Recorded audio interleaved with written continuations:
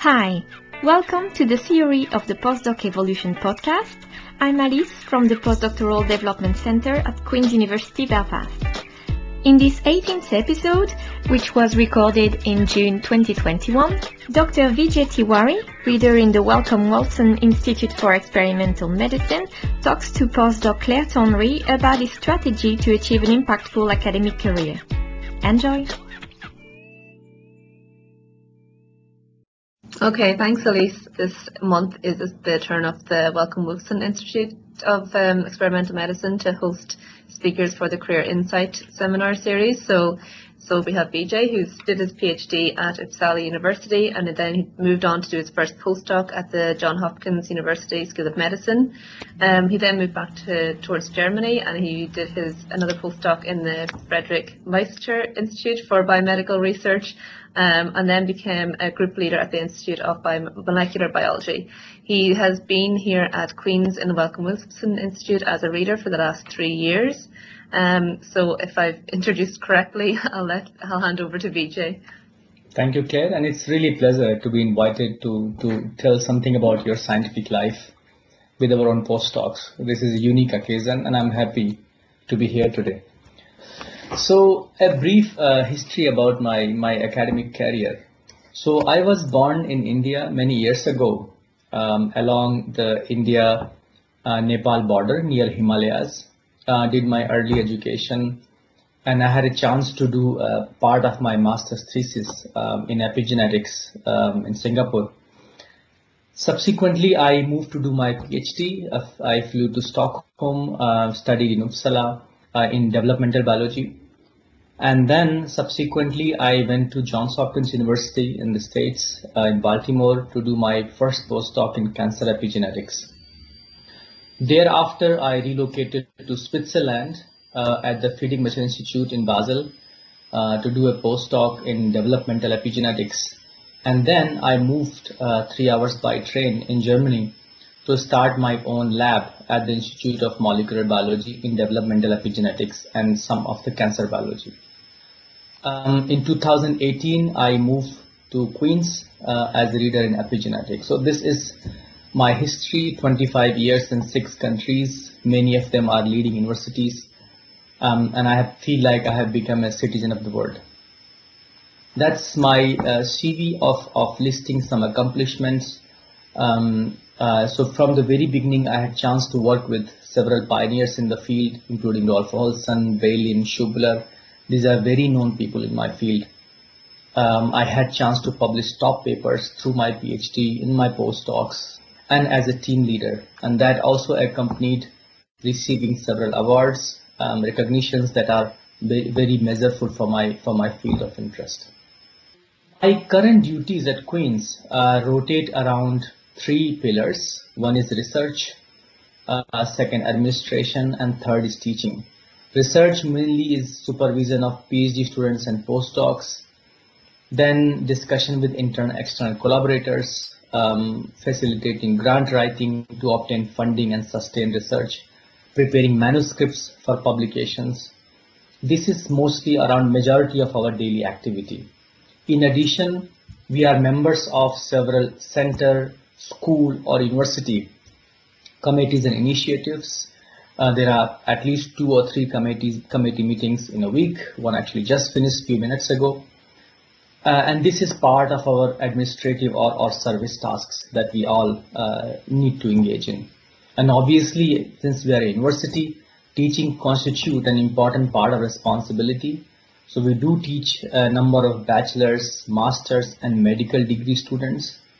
And this responsibility includes lecturing, showing them practicals, marking, and evolution of the course with the contents. So these 3 activities probably constitute 90% of our time as an academic and currently in Queen's. And this is no different if you would go to any other university within UK or across Europe. There are a few things I would like to highlight that made a major impact on my own career and that kept me going on.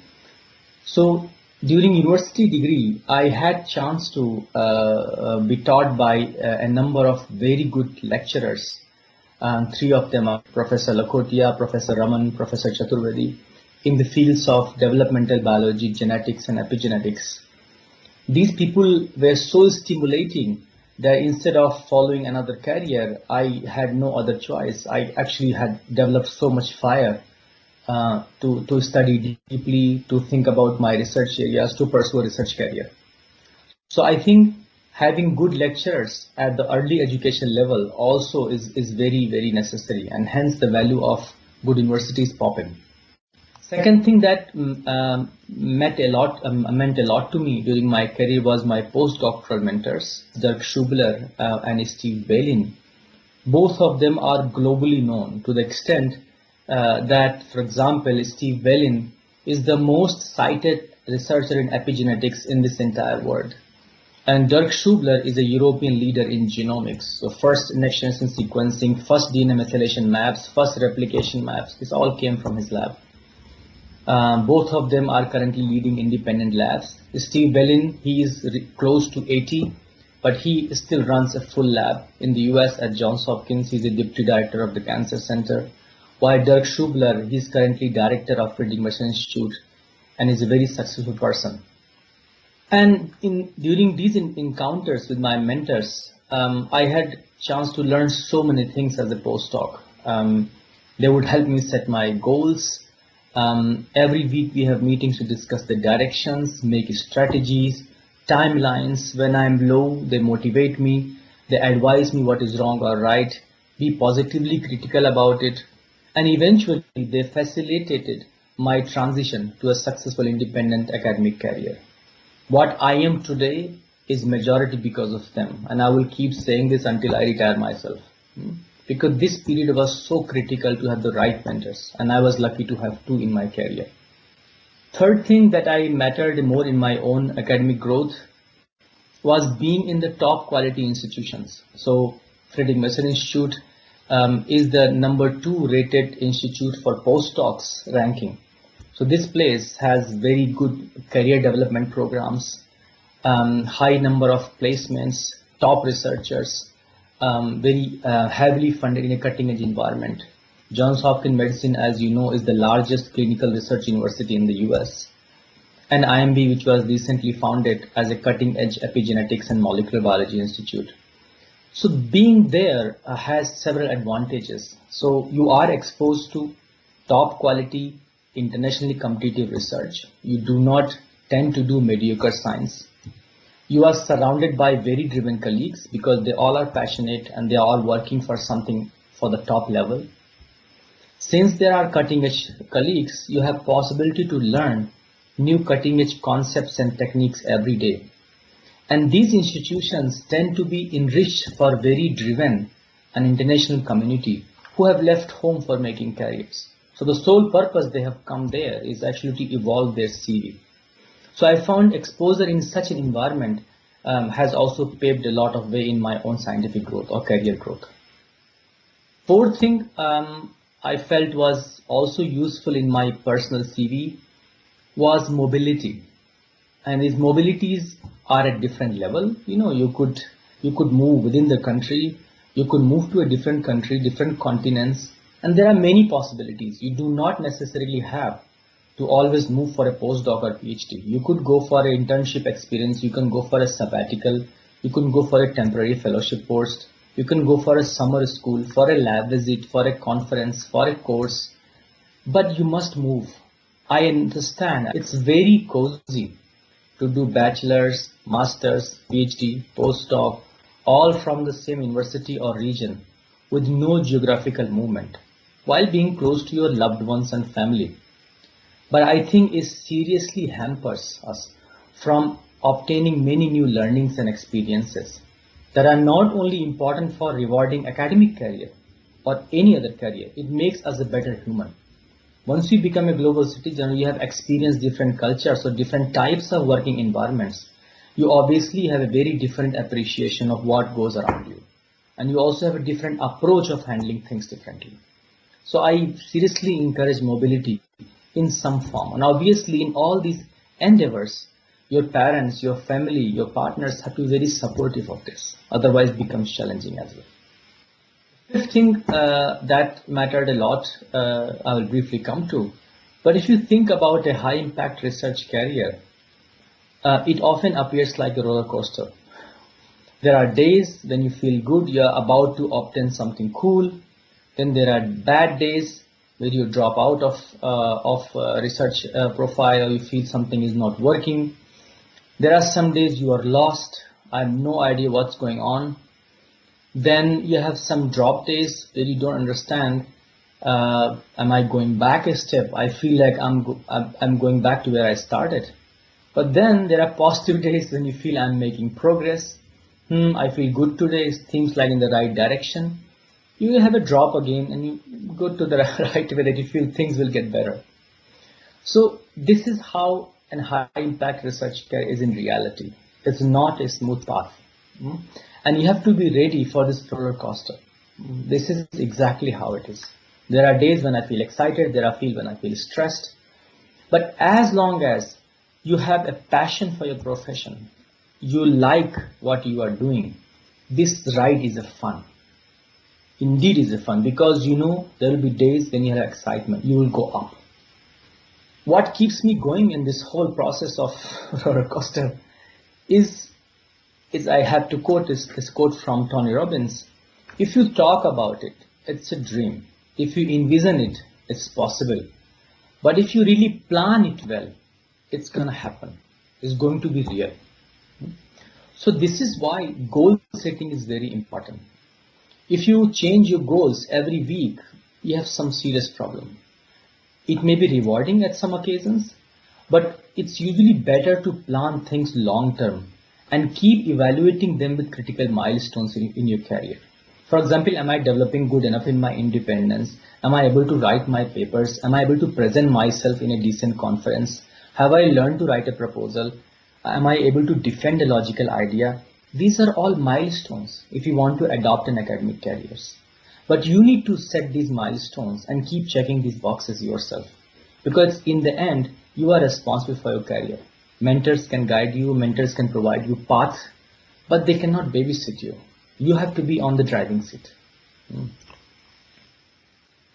it's important that you have to have passion for your work and be ambitious and being organized. Everybody has the same 24 hours. If you plan your calendar well, you can get more things out of it. And no challenge is too big as your determination to succeed. You will overcome hurdles as they come on the way. Thanks so much, Vijay. That was a great talk. So just to start off, you've an amazingly impressive CV. Were you always very mindful of creating that CV yourself? You know, you've said that you have to drive your own career. Is that how you've been since your PhD days? For example, like when you selected your first postdoc, were you very selective in where you went, or was it just dependent on what opportunities came up? So I think at the PhD time, I wasn't very clear whether I will go for a rewarding academic career. But as my PhD progressed, it was more clear to me that I like this way of doing things. I like to have ideas, I like to test them, and I like the discovery part. So that part was very clear. And since thankfully I had a good PhD, I had opportunity to select good labs for my postdoc. So I applied to 3 postdoc places at that time, very selectively, who were doing research in the area I really wanted to progress. Out of those 3, I got interviews in 2, one in San Francisco, one in Baltimore. And I chose Baltimore after meeting both of them, just because of personal chemistry and the research environment. So, and then that developing passion I had during my PhD, that got fuel when I met my first postdoctoral mentor. That's the right thing comes together. That's what happens. I had that fuel and my mentor had that energy to foster that. So that develops into something big. And then it's just work together. And then it was obvious from year 1 of my postdoc that I am going to make a high impact career as good as possible. And then do you have any advice? So if you're obviously got a lot of publications in your PhD and stuff. So some postdocs that were kind of starting out without those publications behind them. Is there a way, to kind of almost compensate for that? Are there other things that you can be doing, while you're waiting on that publication to kind of boost your status as a researcher if you're trying to reach out for postdocs? Sure. So I have two things to say here. One thing is the PhD in UK puts many people in jeopardy compared to the rest of the Europe. Because the PhD is shorter here generally. And you are also eligible to do it after bachelor's. Majority of PhD students, postdocs I had in Germany or in Switzerland, they would come with master's, PhD, that's 4 plus 1 year, 5 years old. So usually had more publications, right? So they put themselves in advantage compared to British PhDs. And that's dangerous. Then, I mean, you can't change the system. I have discussed this at the university level. This is a whole UK problem. Then, once you can't change it, there's other opportunity. For example, I give example of my own postdoctoral mentor, Dirk Schubler, who is one of the most famous scientists at the global level. His PhD was not so successful. He did in a very small university in Braunschweig in Germany, and he had a biochemistry. It's like 7 impact factor paper. But he knew he wanted to make a postdoc in a high impact lab, and he was conceptually very strong. So what he started doing, instead of starting postdoc in a mediocre lab, he actually decided to visit as many meetings as possible organized nearby his university. So in one of such meetings in Germany, he met a very supreme professor. His name is Mark Grudin in Seattle. He presented his poster as a PhD student in 4th year of PhD. And he also talked about his conceptual advances, what he knows about the field, and that person was very impressed. This person said, I'm looking for postdoc. I know I'm not your level. Is it possible to have a 3 months internship opportunity in your lab to show my talent? He said, yes, come over. And that changed his life. Dirk Schubler, who had won 7 impact paper in his PhD, had then in his lab in 3 years 2 Nature Genetics first author, 1 Genes and Development first author, leading the way for developing a scientist that the world has seen before. That's a great example. So the nutshell is that basically if you are driven to do that, opportunities will come. You have to find a way. It doesn't mean that if you had an average PhD, you have no academic career. That's one way.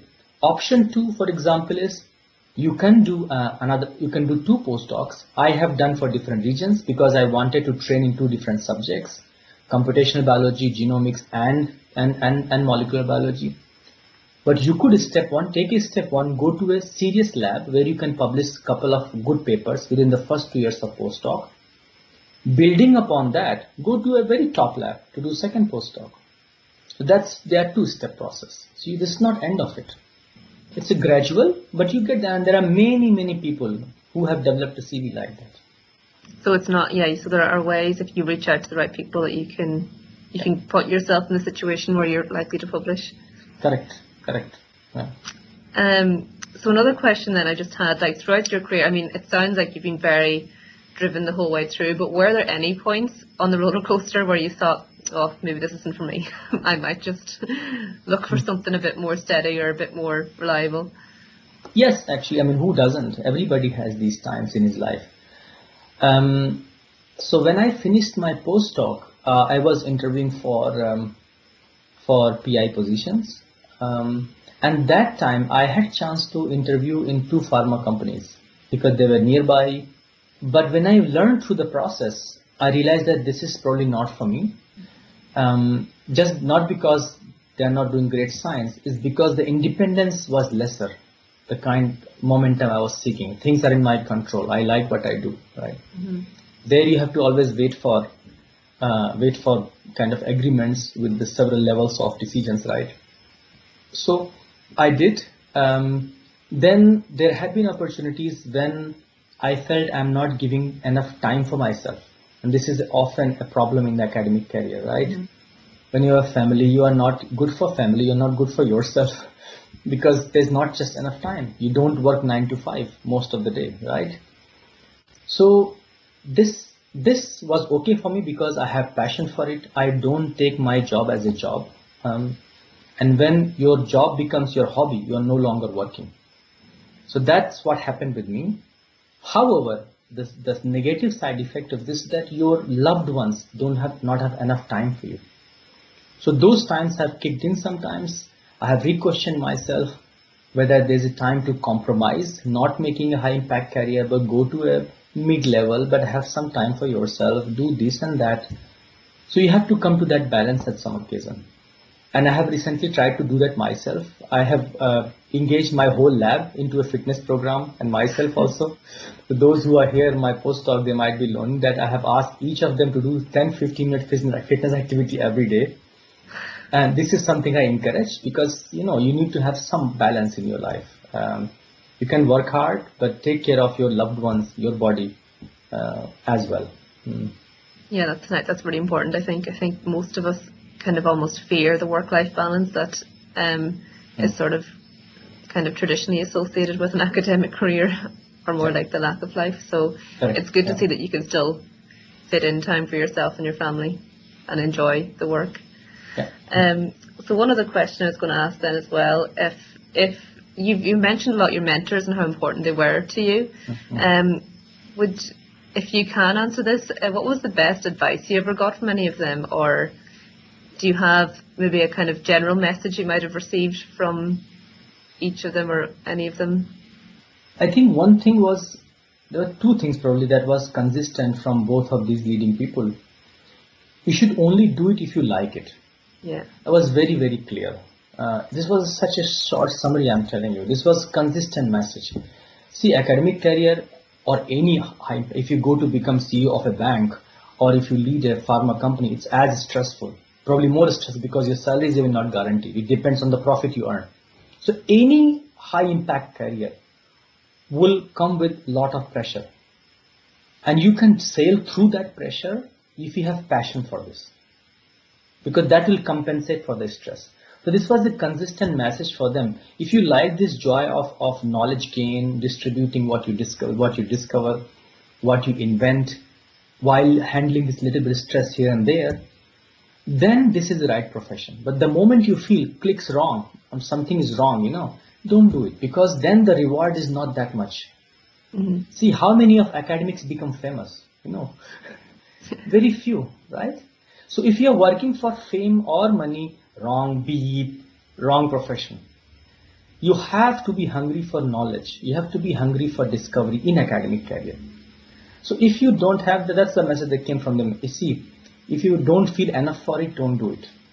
And second thing that was consistently coming is be open to criticism and develop yourself. Because if you stop having that process of taking criticism, improving and rewarding people, you drop out of development. So yeah, and on that, what you're saying about enjoying it there, I know that as you progress through academia, you usually become more and more removed from the lab. So in a sense, you actually become a bit more removed from what's got you into academia in the first place. So how have you kind of maintained then your passion and enthusiasm for what you're doing now? Like, is it still as exciting as it was 20 years ago when you started off? Or are there elements to what you do now that you prefer to what you were doing when you were at the postdoc level? So you are absolutely right. And this happens to many people who, as they grow up, they become more managers than actual scientists. So for me personally, this also comes as a responsibility to the team members I have hired. So they have joined me to make a rewarding career. And if I don't give them enough time to see what they are doing, shape their projects, set their milestones, I'm somehow not doing justice to them. If I hire and forget them or their projects, what's the point in this? So my personal way of this is that I always put my team, my research as a priority, and I have fixed slots for this. Everything that comes around this has a priority too. That's how I organize my calendar. And this hopefully would not change in future because this is what keeps me alive as a scientist. Otherwise, why am I doing here? That's great. Thank you so much, Vijay. It was a great talk. Pleasure. Thank you. Well, I would agree with Vijay. Setting goals, knowing where you want to go, and planning accordingly is indeed essential to develop your career as fast as possible in any sector, not just academia. If you'd like to hear more from other academics about their journey, Visit our website at go.qub.ac.uk/podcastpdc for more episodes. Bye!